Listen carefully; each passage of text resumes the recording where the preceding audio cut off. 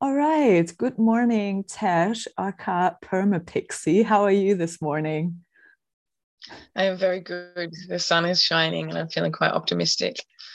That is amazing. So, yeah, you're like a bit of a nature fairy. I had a look at your homepage as well, and I really love it. So, I would just like if you could introduce yourself and tell me a bit about what your passion is and what you're actually doing.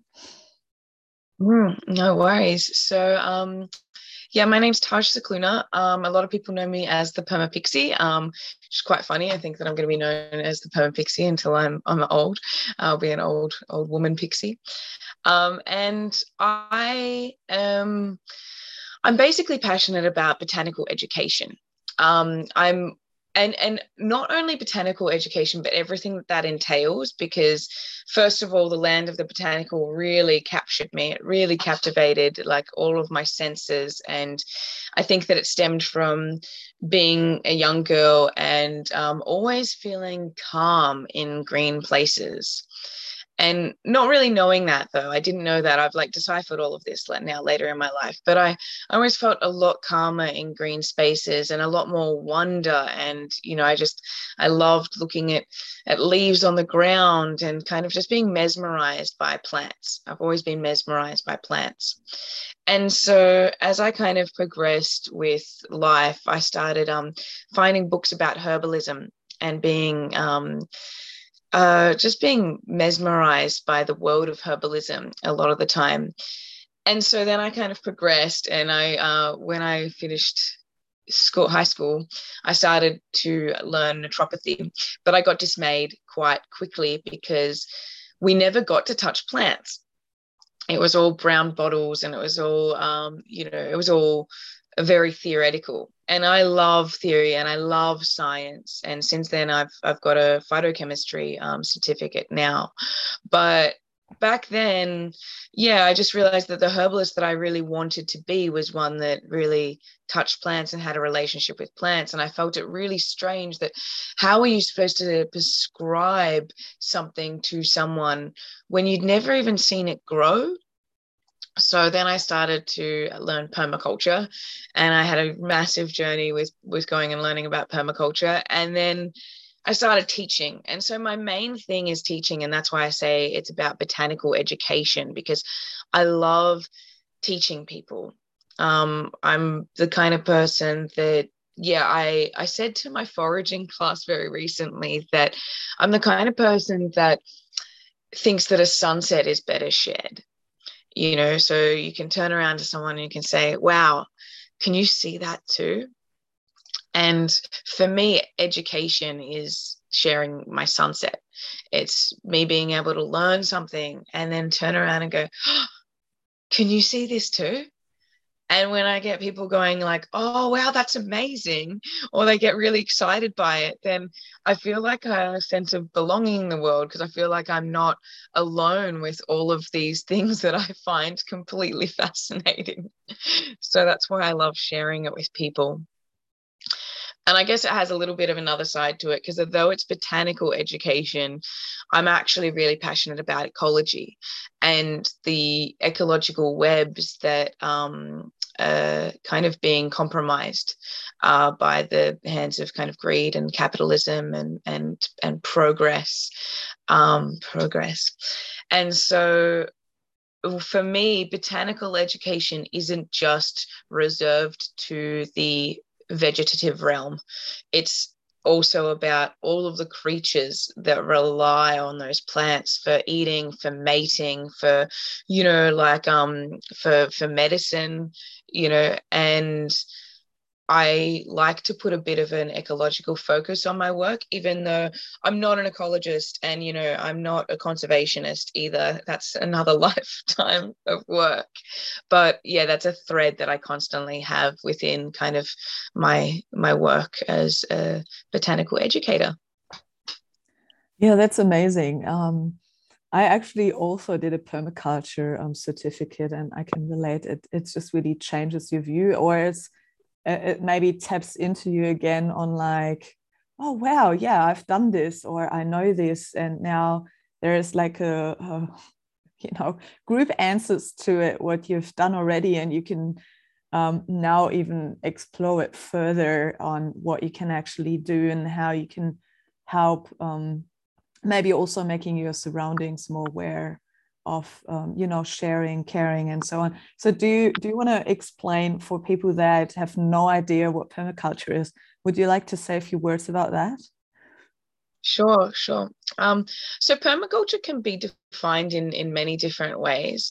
However, it's basically called design science. It comes from systems theory and systems thinking, and it's which at the root of it is basically trying to teach people how to think like an ecological system once again. So not in a linear capacity. It's about basically finding many threads of something and connecting them. And permaculture teaches you how to think like this.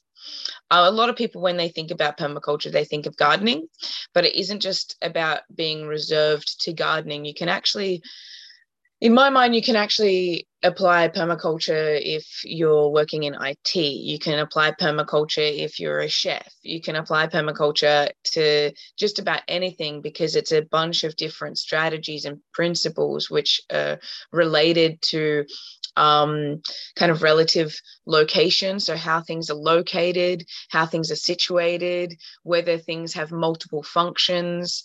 It's kind of like looking at an ecosystem and seeing how it teaches you to make life more efficient and basically like have a kind of deeper understanding of functionality as well. It's kind of like long-winded, but it can be a little bit hard to explain. It actually comes from the term permanent culture or permanent agriculture. And one of the things that I always think of or say now, which is like, how do we practice permanent culture in a temporary society? Because everything is just so temporary. And so the idea of something being more permanent or designing a system to be more permanent is a real arbitrary concept for a lot of people now, and people don't necessarily know how to do it. So I see permaculture as basically like relearning common sense almost, and relearning how nature teaches us to design systems that are more efficient. Yeah, absolutely. Do you want to talk a bit about the principles a bit more in depth? Are you keen on that? Yeah. Well, there depending on who you talk to, there are a bunch of different principles. Which ones do you There's like? well, the ones that are the most popular and most commonly used are David Holmgren's ones. Mm-hmm. Bill Mollison also had some. Dave Jackie, I think, has his own as well. He's a forest gardener. He's one of my teachers, and he's incredible. I think that Robin Francis might have some too. So there's like a bunch of different permaculture principles, but basically there's 12 of David Holmgren's ones, and I always do, like, obviously first things first, but I do kind of like to put emphasis on the first one, which is observe and interact. And I was actually talking last night, we were in a meeting in a collective of people who for a local cultural centre that's kind of developing. And I was talking to people about how we've kind of forgotten to observe things and interact with them. People just want like answers, and quite often they'll just want to, Google something like, what's the answer? Let's just Google it. So, for example, when do I put my plants in the ground? Like when are they ready to transplant? This website says 8 weeks. This website says 6 weeks. This website says something else. But it's like, okay, where are all these places? Because climatic variations are, huge. Even in, like, you'll be weeks off planting something in the Dandenong Ranges in Victoria as opposed to Melbourne. And let alone, all these different places in the world that are giving people information of just kind of a hard number. Whereas my thing is always, we'll go out and look at it. Look at the plant. Like, how many sets of true leaves does it have? How robust is it?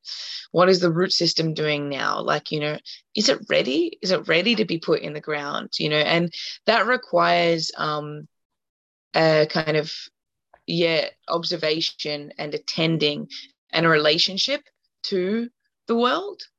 And I think that is really what the first principle is about, like, of observing and interact. You're not going to learn if you don't observe, and you need to be able to observe in your backyard and in your local bioregion. So I'm really big on starting to teach bioregional herbalism.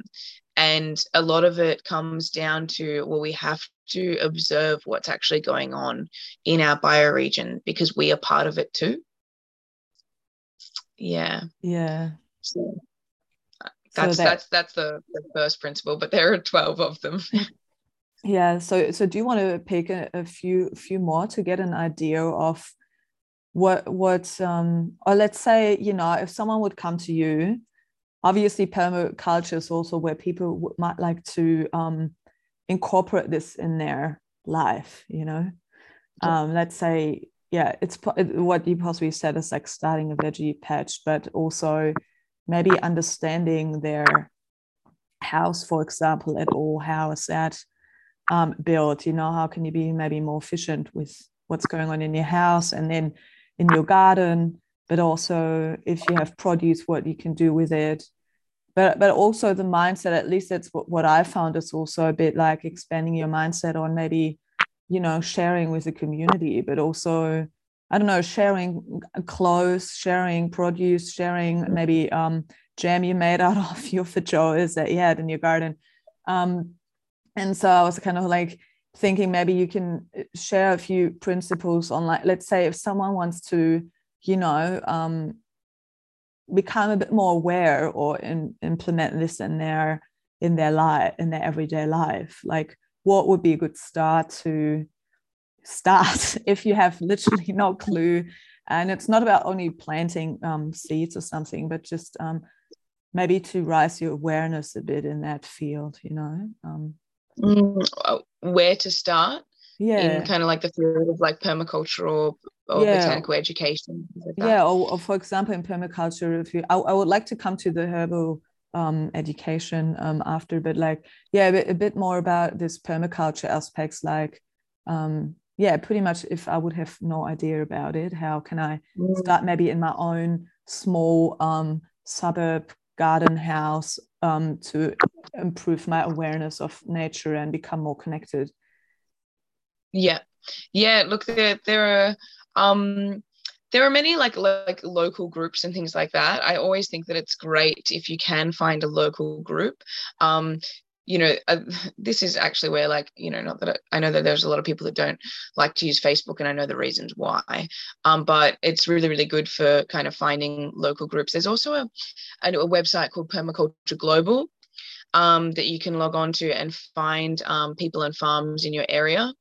And I'm just saying this because I feel like it's great to try and get connected to people when you do this, and rather than just feeling like you're on your own, because it can feel like a little bit of a lone journey sometimes, especially if people are looking up, they're like, I just want to go and live rurally and I want to kind of like live off grid, and it can be too isolating. It's much too isolating. Just, I feel like a lot of tasks like these are tasks of the village, and they are supposed to be practiced with people. Otherwise they become too daunting to just do by yourself, especially once you get into permaculture. You start to be like, oh my god, this person like has their own solar dehydrator that they built themselves, and then they're like, they have their own orchard, and then they're drying all of their own fruit, and it just goes on, and it can kind of get overwhelming. So I would start with, something like that, like trying to look for a local group, or even set one up. So going to like a community house and trying to set up like a meeting group of people that are interested in permaculture. It could be a reading group, it could be a gardening group, and finding like-minded people. The other thing is, if you are kind of starting on your own, it depends on what books and things like that you like, or what websites. There is a lot of information out there, but I think that people can get so overwhelmed with the information. And So one of the things that I teach a lot of, and I think that it is really related to permaculture, is garden journaling. And that's basically finding like a sit spot and going outside each day or like each week and sitting in that spot and observing what's happening in your garden and then journaling about it. And you'll start to see what birds, what insects, what things like that start to kind of come into your garden. And as far as the first principle, observe and interact, goes, that's a really good place to start. But people might want some more practical things, and that's fair enough as well. So I always start with the soil. And, you can't do much wrong. Like, you can get, definitely can get soil wrong. Soil is a science. However, like, it's not catastrophic. You're not like changing a building or building a dam or, anything like that. And everything starts with the soil, and everything starts with compost, like good compost. That's literally it's the foundation of every garden. So if you're going to start anywhere and you really want to kind of get like practical, then starting with compost is one of the best things that you could possibly do, and learning about that and how to make that really well. So then you can start feeding your plants, because a lot of the time people will start growing their plants and they can become dismayed because they'll be like, oh, what's going wrong? And a lot of the time it'll be that the soil isn't adequate. But the thing you've got to realize as well, if you start gardening, you are going to kill things. You are going to kill plants. It's just a thing that gardeners do as well. And I think that people can become dismayed and think, oh, I'm not a good gardener if I've killed something. I kill things all the time. I've been doing this for like 10 years and it's totally fine. You just gotta, I had a plant die on me like 2 weeks ago that I absolutely loved and was devastated. I was like taking it into the bathroom and then I was taking it out again and I was like, why is it dying? I'm giving everything it needs. And sometimes it just happens and it is sad, but it can't make you stop, because for me, it's the joy of it is much too wondrous for me to give up just because, I get a little bit disappointed or dismayed sometimes. Yeah. It's a lovely thing, I think, to do the journaling and observe. I planted some tomatoes in my veggie patch, and one I think is too far under the tree, and so it has too much shade, so it actually doesn't grow as good as the other ones. And this is possibly maybe one observation you can put in a journal, right? To be like, okay, maybe I don't plant anything as far to the right in the veggie patch as that. Or it could be possibly also the plant, who knows?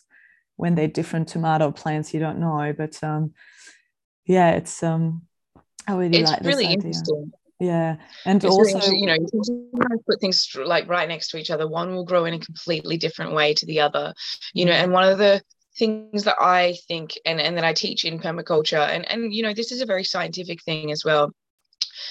The questions are more important than the answers. So with kind of sitting there and like observing and journaling, you ask questions and they're important. I wonder why that plant is growing like that. And you start to come up with, little musings. I wonder, is it because of the light? Is it because of the moisture? Is it because that's growing against a brick wall? Is it because, and that for me is really where the gold is. Yeah, I think once we in general in life find the right question and then know the answer, that helps a lot. Possibly in any way, not only in the garden.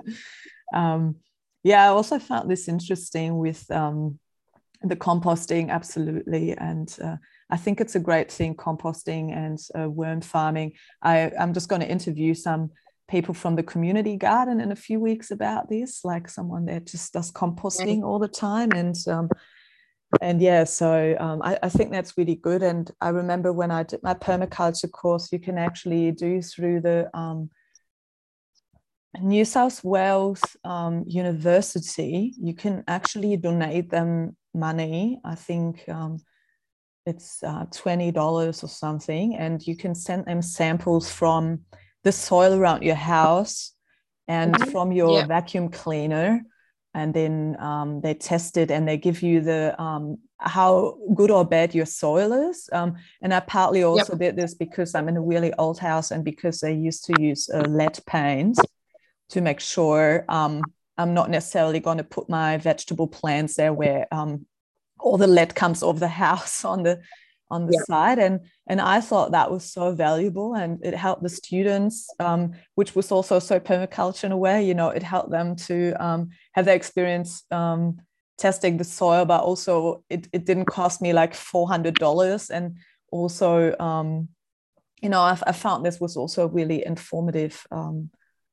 Really great. And because then what you said before is like, then you have some more questions for yourself, because it's like, what does this actually mean? Like, what is this kind of level of XYZ that is in my soil? And, and how can I improve the soil at the spots where I might want to plant something? Yeah, it is really, really valuable. Doing like soil tests, chemical soil tests like that is really, really helpful. And and also just like learning about the soil kind of like biology and how you can actually change it with compost is really, really interesting, because you have the chemistry in the soil, like you have your minerals in the soil, but they're not available until you put the biology in there.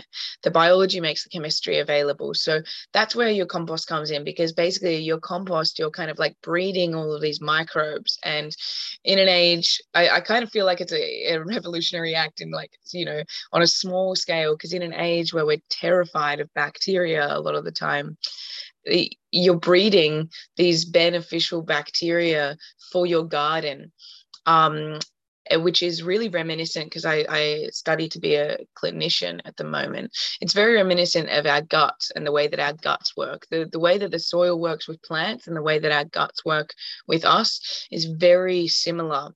And so it's a pretty amazing thing to do, to build this compost, put it out into your garden and kind of watch your plants thrive.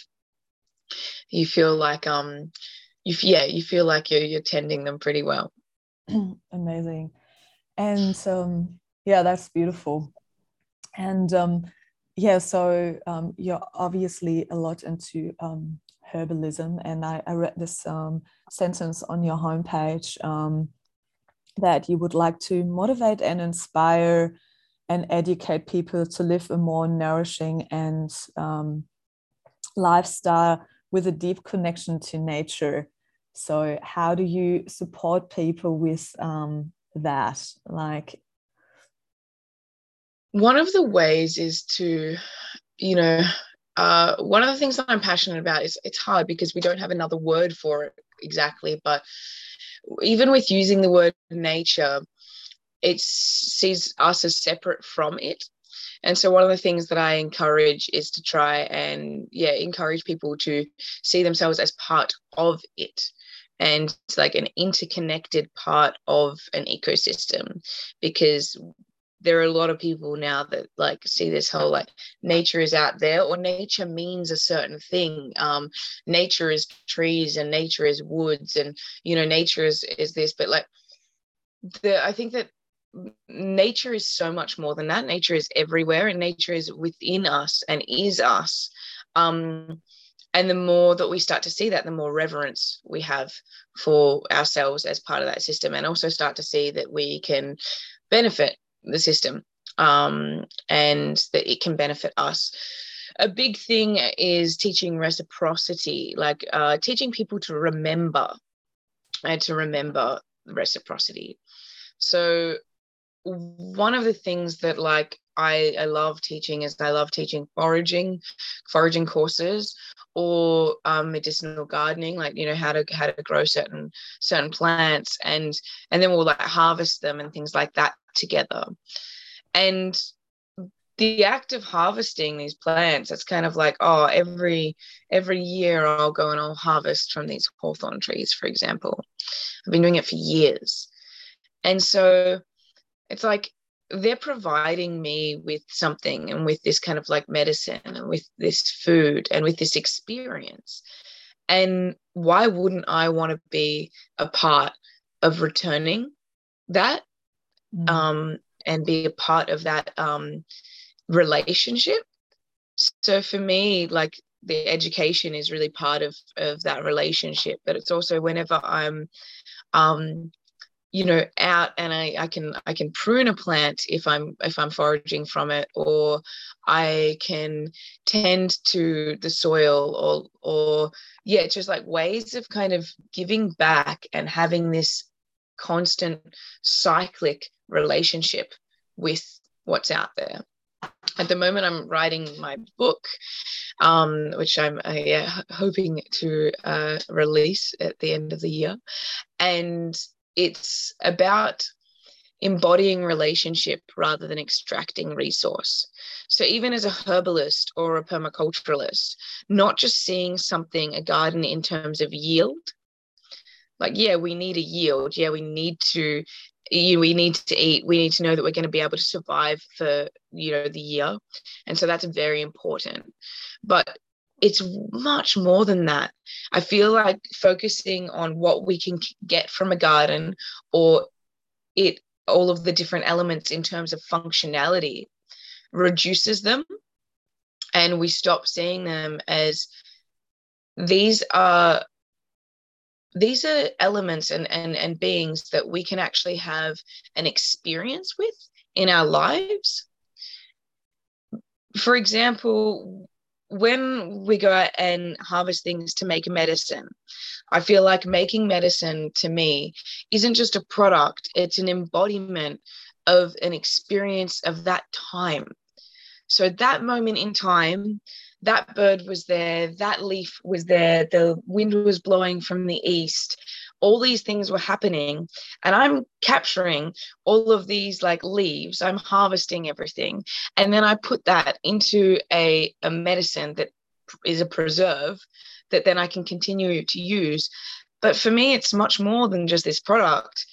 For me, I remember I was in that pocket of time where, I had that relationship with this plant. And for me, that is way more of a healing process than just a product is. Yeah, absolutely. Yeah. Yeah. It's a beautiful So I'm way big of on saying. relationship. Yeah. And so, so you just said that you're obviously teaching people, and I also saw that you're going to have a course, like an hour course next week about making antiviral medicine or something. So I definitely will come to this because I think it's going to be great. Yeah. So yeah, anyone They've that's got quite a listening few can courses come. coming up at the moment. Yeah, I will definitely link your all the details you want me to link in the show notes, so people can contact you, book courses, and follow you wherever you want them to yeah, that's great.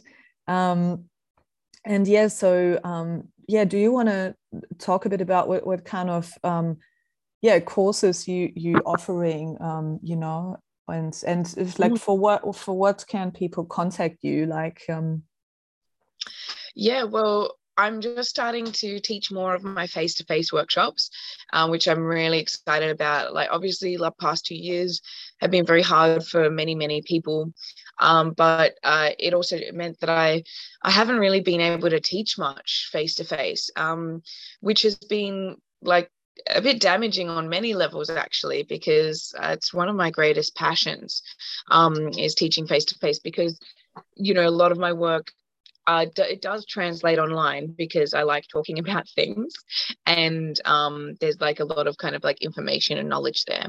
However, I do love the hands-on experience of being outdoors with people and getting them to get their hands in the dirt or their hands in the medicine, and having a bit more of a kind of casual and intimate style workshop, where people are learning through their senses, and it's not just kind of lecture style. So I've got quite a few of my workshops coming up. I just started it's a new foraging course. So this will be the second time that it runs. And each week I make new delicious kind of things for the foraging course. And it's taught basically by patterns. So we learn each week about like a different plant family and a different kind of medicinal action. And then we talk about what plants are available. Just to not overload people. It's not necessarily about like learning 250 plants in this course, because it's just too overwhelming. So we teach on kind of like patterns. So that's a foraging course. So I'm pretty excited about that. And I feel like foraging is like, a small kind of revolutionary act, because it is taking like this kind of like these free, abundant, often like invasive kind of resources from around us and utilizing them for nourishment. And I think that that's a phenomenal, and plus it gives people like more of a relationship with their bioregion. And I think it's one of the best things that you can do. So that one starts in 2 weeks. I've also got in 2 weeks the Herbal Apprentice program starting face-to-face again. So it'll be the first time that I have offered this program face-to-face in 2 years, because it went online, and we will have an online version of it going up soon too. But I'm so excited to do it face to face, because we focus on like the foundations of herbal medicine, the medicinal gardening aspects, and also medicine making aspects. So you get quite like a full, like well-rounded herbalism course of kind of like the basics. And so is it drying? Is it sorry, just quickly, I just wanted to ask, is it so you pretty much show the plants and then you obviously teach, I guess, how to possibly dry them, or can you make medicine out of like just picked leaves or only dry leaves, or do you make a paste, powder, liquid? How does this kind of look like? So these are kind of like the Herbal Apprentice. We've got 5 evening classes plus 2 full day classes, and the full day classes are on Saturdays, and they're going to be at farms. And we're going to be actually like building a medicine garden at those farms. So we'll be learning how about soil prep, about kind of like creating no-dig gardens, about then planting the plants, about planting seeds and germination. So we'll be doing a lot of those kind of things with medicinal plants. And then the evening classes will be on the core foundations. So we'll be learning about things like herbal energetics. So if someone's constitution is dry, how we give them a kind of like more of a moist herb, and what herbs are moist and things like that. We'll be learning about herbal actions like diuretics or kind of expectorants, and what they are used for. And then we also learn about the medicine making. So each week we'll be making a different medicine. We'll be making syrups, we'll be making tinctures, infused oils, salves, and vinegars. Amazing. Sounds exciting. I know, so I'm very excited about that. I love this course, and most people that have done it have just really, really loved the experience, all-round experience. And so the foraging course and the Herbal Apprentice course are both going online as well. Apart from that, I've got my botanical beverages course. So with a little kit that teaches people how to make herbal cocktails and mocktails, and focuses on aromatics, bitters, and antioxidants, and basically how we can get these into more of our daily lives with drinks. And then I teach you how to make some of the things in the kit as well. So that's just an evening, one evening course. Yeah, it's I had this thought yesterday when I was in the kitchen,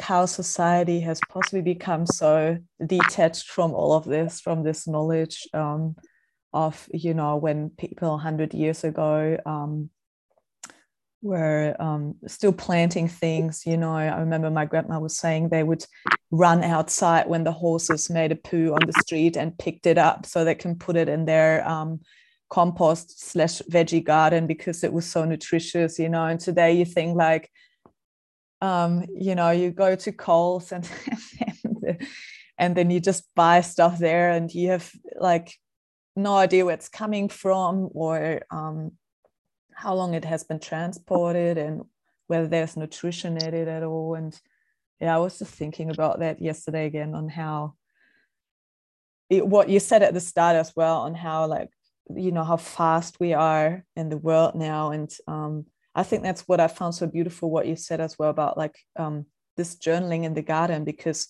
not only that you're observing, but you become more in the moment and more connected with yourself and nature, and you become one, but you also get a bit more of a feeling what's actually going on. Yeah, and it's about that kind of like connection. The other thing about getting things from a supermarket, and obviously I'm not like shaming people for getting things No, from the of supermarket course either. not. Like, especially people that are new to this. It can be a very like big thing to kind of transition. But once you do start to grow certain things yourself, or have a relationship with some of the foods that are kind of like more wild and around you, then the things from like a supermarket, the other thing they don't have is story. They don't have a story to it. That's one of the beautiful things about getting a veggie box from a local farmer. Something like that is like, you see and talk to the local farmer, kind of like, you can usually see the farm, the hands that have packed the food that you're eating. And sometimes like people have stories about like seed and like where they've got it from and things like that. It's a much more like nourishing experience, because and that nourishment doesn't just come from the food. It comes from like a sense of belonging in place.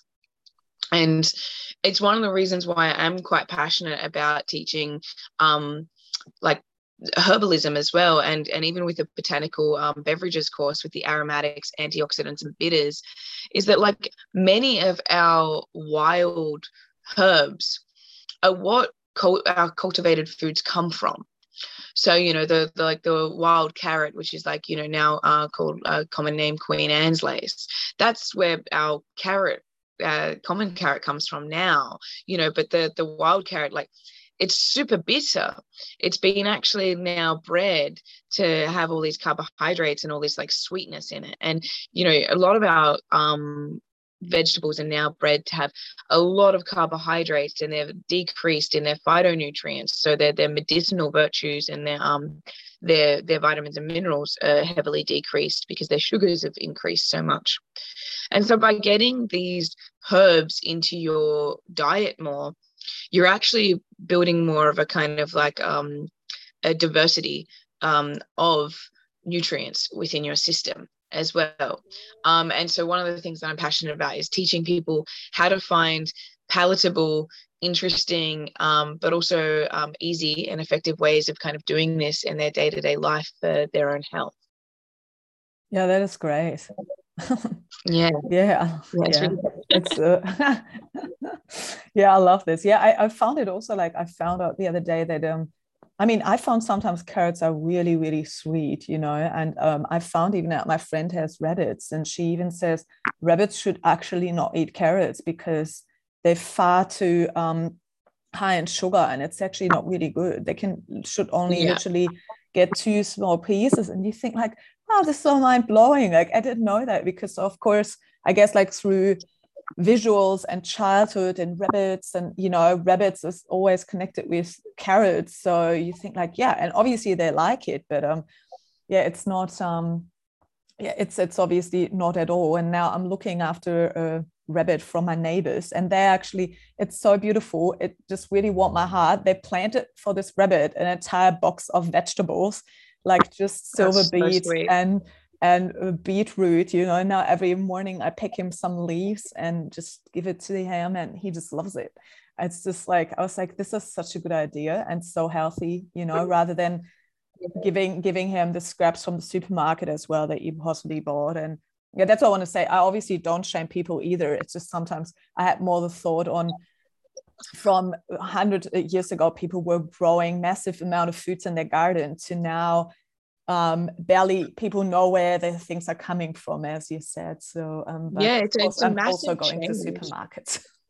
It's not. Yeah, it's a massive change though. And like, even so, with a lot of my courses on like foraging and the botanical beverages and things like that, like, one of the things that I'll go into all the time and people know that I'm really passionate about is bitters, Yeah, and so making good for making you. bitter tinctures and things like that, because we have over 300 bitter receptors in our bodies, Mm. but we don't use them anymore. And it hasn't actually been that long since we haven't used them for, because now, like, our sugar intake is so high and our refined sugar intake is so high that we don't even see that something like a carrot is quite sweet. Like, in Chinese medicine, the flavor sweet is actually attributed to rice. Rice is supposed to be like one of the sweetest things, because that was one of the sweetest things that you would find, which just goes to Amazing. show like how different our diets are now. And now, if we've got 300 bitter receptors in our bodies, we're actually supposed to be using them, and we don't anymore. So it kind of shows like how far we've gone with our kind of health as well. And yeah, I feel like by changing some of these things even slightly, like, I'm a massive advocate for changing our palate, because I feel like in order to build a more robust microbiome, which a lot of now or research is saying that that is really the center of it all. And the more that I treat people as a clinician, the more I see this. It all kind of like starts in the gut. And so I feel like we can try and make small changes to our palate and to our diets and lifestyles that will actually make quite large differences. Yeah, Yeah, absolutely. we've had big impacts. Um, yeah, definitely. It's great what you're doing. I really love it. I think it's great. Um, I was wondering what's your favorite plant that you really love, that you think is, it's really, there are possibly a lot, but are there like, one or two or You see three my that face. you're I'm like, like, oh, something. yeah. Okay, favorite. I've got actually two all-time favorites. I'll talk about two. I like my my students always laugh at me, actually, because I'll be like, this is my favorite, and they're like, you say that every week, Taj. Like, so I do have a lot of favorites. But I'll tell you about the ones that are my unshakable allies, which are nettle and oat straw.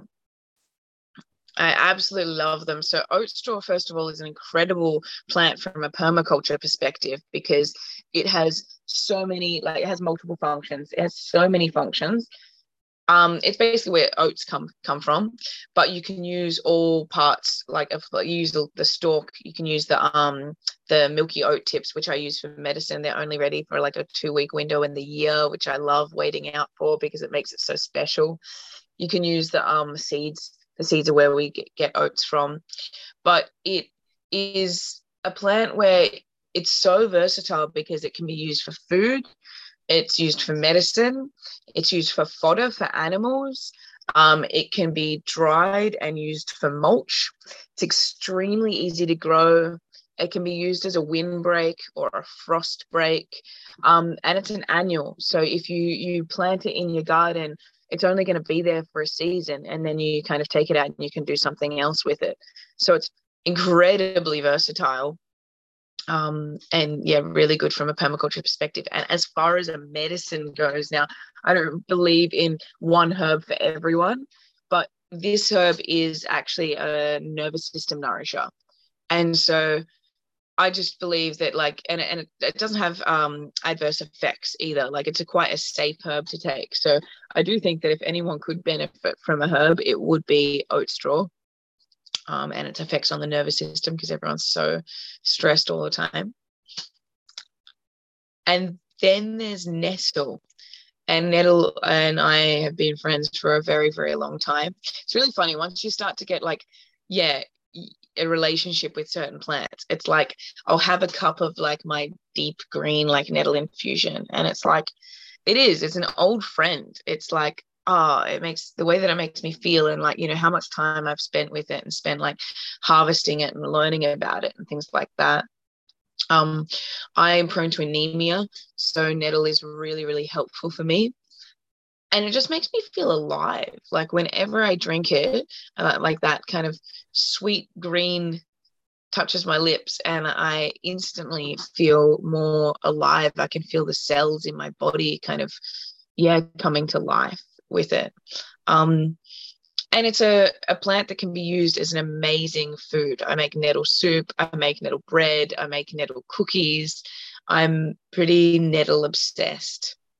And it gets a bad rap because it's stinging nettle and a lot of people won't really touch it or go near it. But there's this beautiful thing. It's like grasp the nettle. And, with nettles, if you actually grab it very quickly and very fiercely, it won't sting you. But if you brush past it, it will. And I kind of see nettle as a bit of a metaphor for life like that. It's like if you approach it fearlessly, then it won't sting nearly as much. Yeah. So I really like that. Yeah, this is a great awesome metaphor. I actually I was at my mom's. She lives in Bavaria last year, actually 2020, and I did a forest walk there, a herbal forest walk with a lady, and she was showing us what we can all eat and drink. And I was so impressed. I mean, I knew from a few, but definitely not from all of this. And I remember I told my friend yesterday that my mom bought me this herbal book in Austria when I was 6.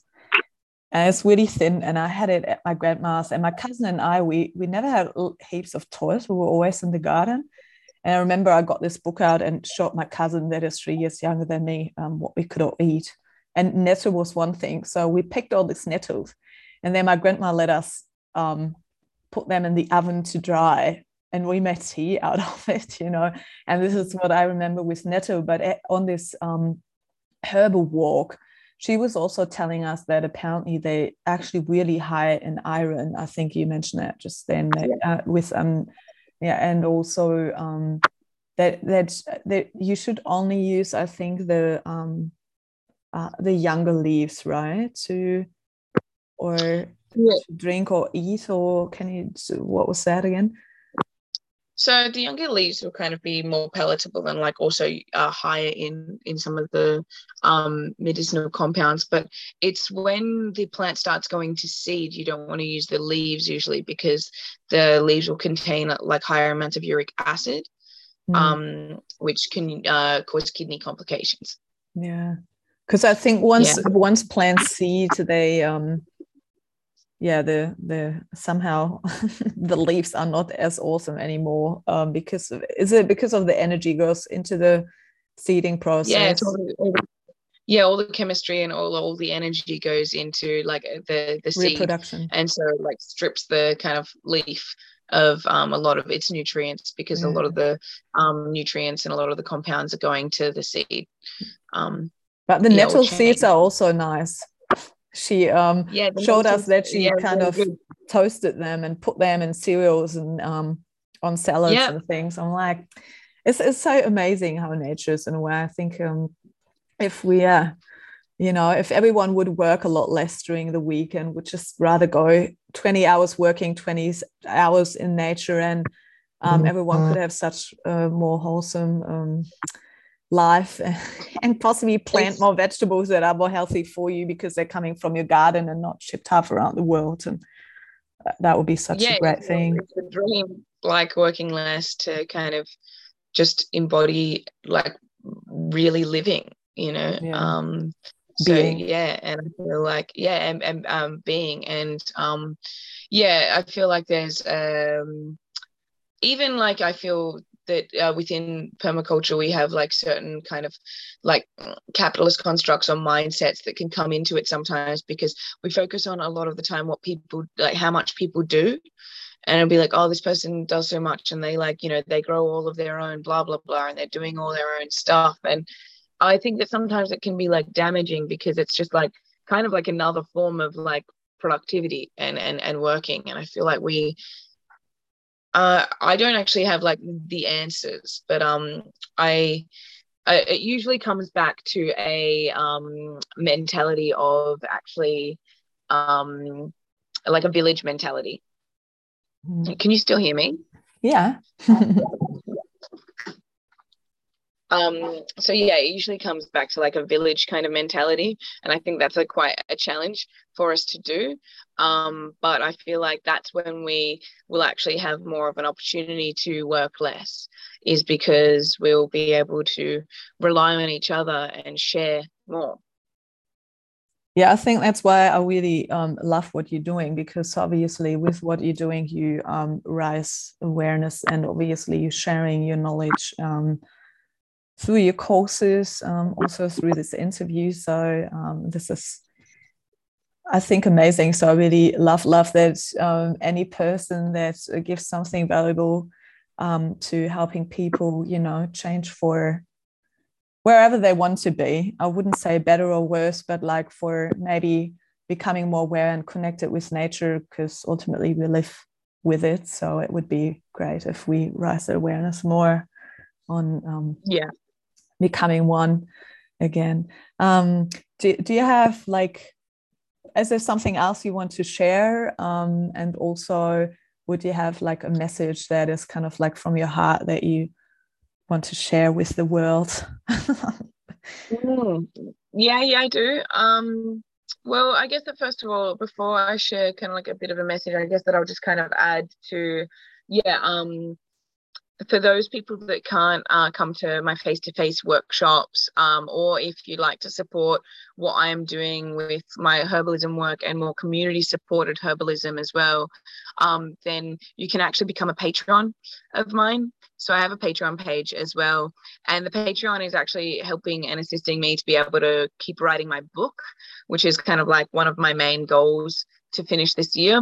I have 2 goals, and that is to start building my tiny house herbal studio and to finish my book.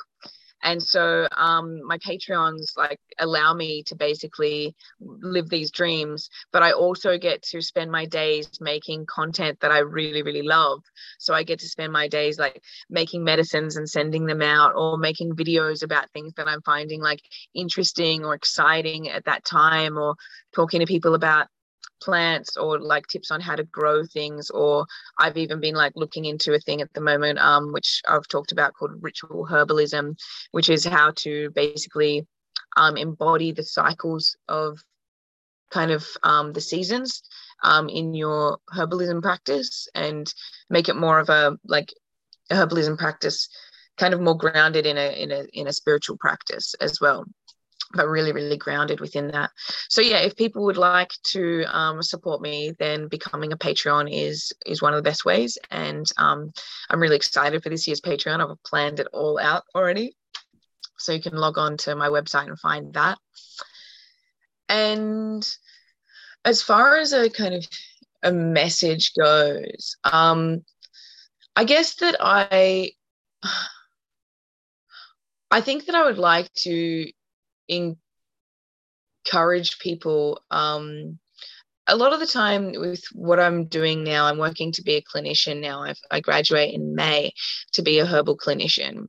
And I think that what I've seen within like my work as a permaculturalist and a herbalist is the amount of responsibility that's placed on the individual for their own health, for their own life, for their own well-being. And I think that although there is merit in this, I think one of the things that I would like to say is it's not your fault. We're part of a very, like, lack of a better term, a very kind of sick system. Like, our system is not set up for health in many ways. It's not set up for us to move well. It's not set up for us to eat well. It's not set up for us to kind of like to sleep well. It's not set up for us to be a proper animal human in the world. And I think that I see a lot of people putting a lot of pressure on themselves, that they're not doing enough, that they're not good enough, that they're not eating well enough, and that everything is their fault. And I think that we need to find a little bit more forgiveness, that we live like this right now, and we're trying to do the best that we can. And I think that is fine. And the more that we kind of start to practice that, I think the easier things will become, because we won't be so vigilant in our nervous systems about trying to do everything perfectly in a very flawed society. Yeah. And I So want people to forgive themselves a bit more. yeah, oh, it's nearly got me a bit in tears. It's a really heartwarming message. I think it's really important. I think what you say, yeah, that's yeah, it's beautiful. Great finishing words. Thank you. You're Well, thank welcome. you so much for sharing all your passion and what you're doing. And yeah, as I said, I will link all whatever you want me to share. I will share it on the show notes and on the channels that I'm posting it on. And then, yeah, people can check out what you're doing and book your courses or contact you or whatever they want to do. I'll leave that up to everyone. Right. And yeah, so thanks so much, Perma Pixie. You're so welcome. Thank you so much for the opportunity. Yeah, it's been really, really lovely to speak with you. Thank And you. yeah, good luck with all of your planting. Yeah. Okay, I will start the recording. Just give me a second. Oh, yeah.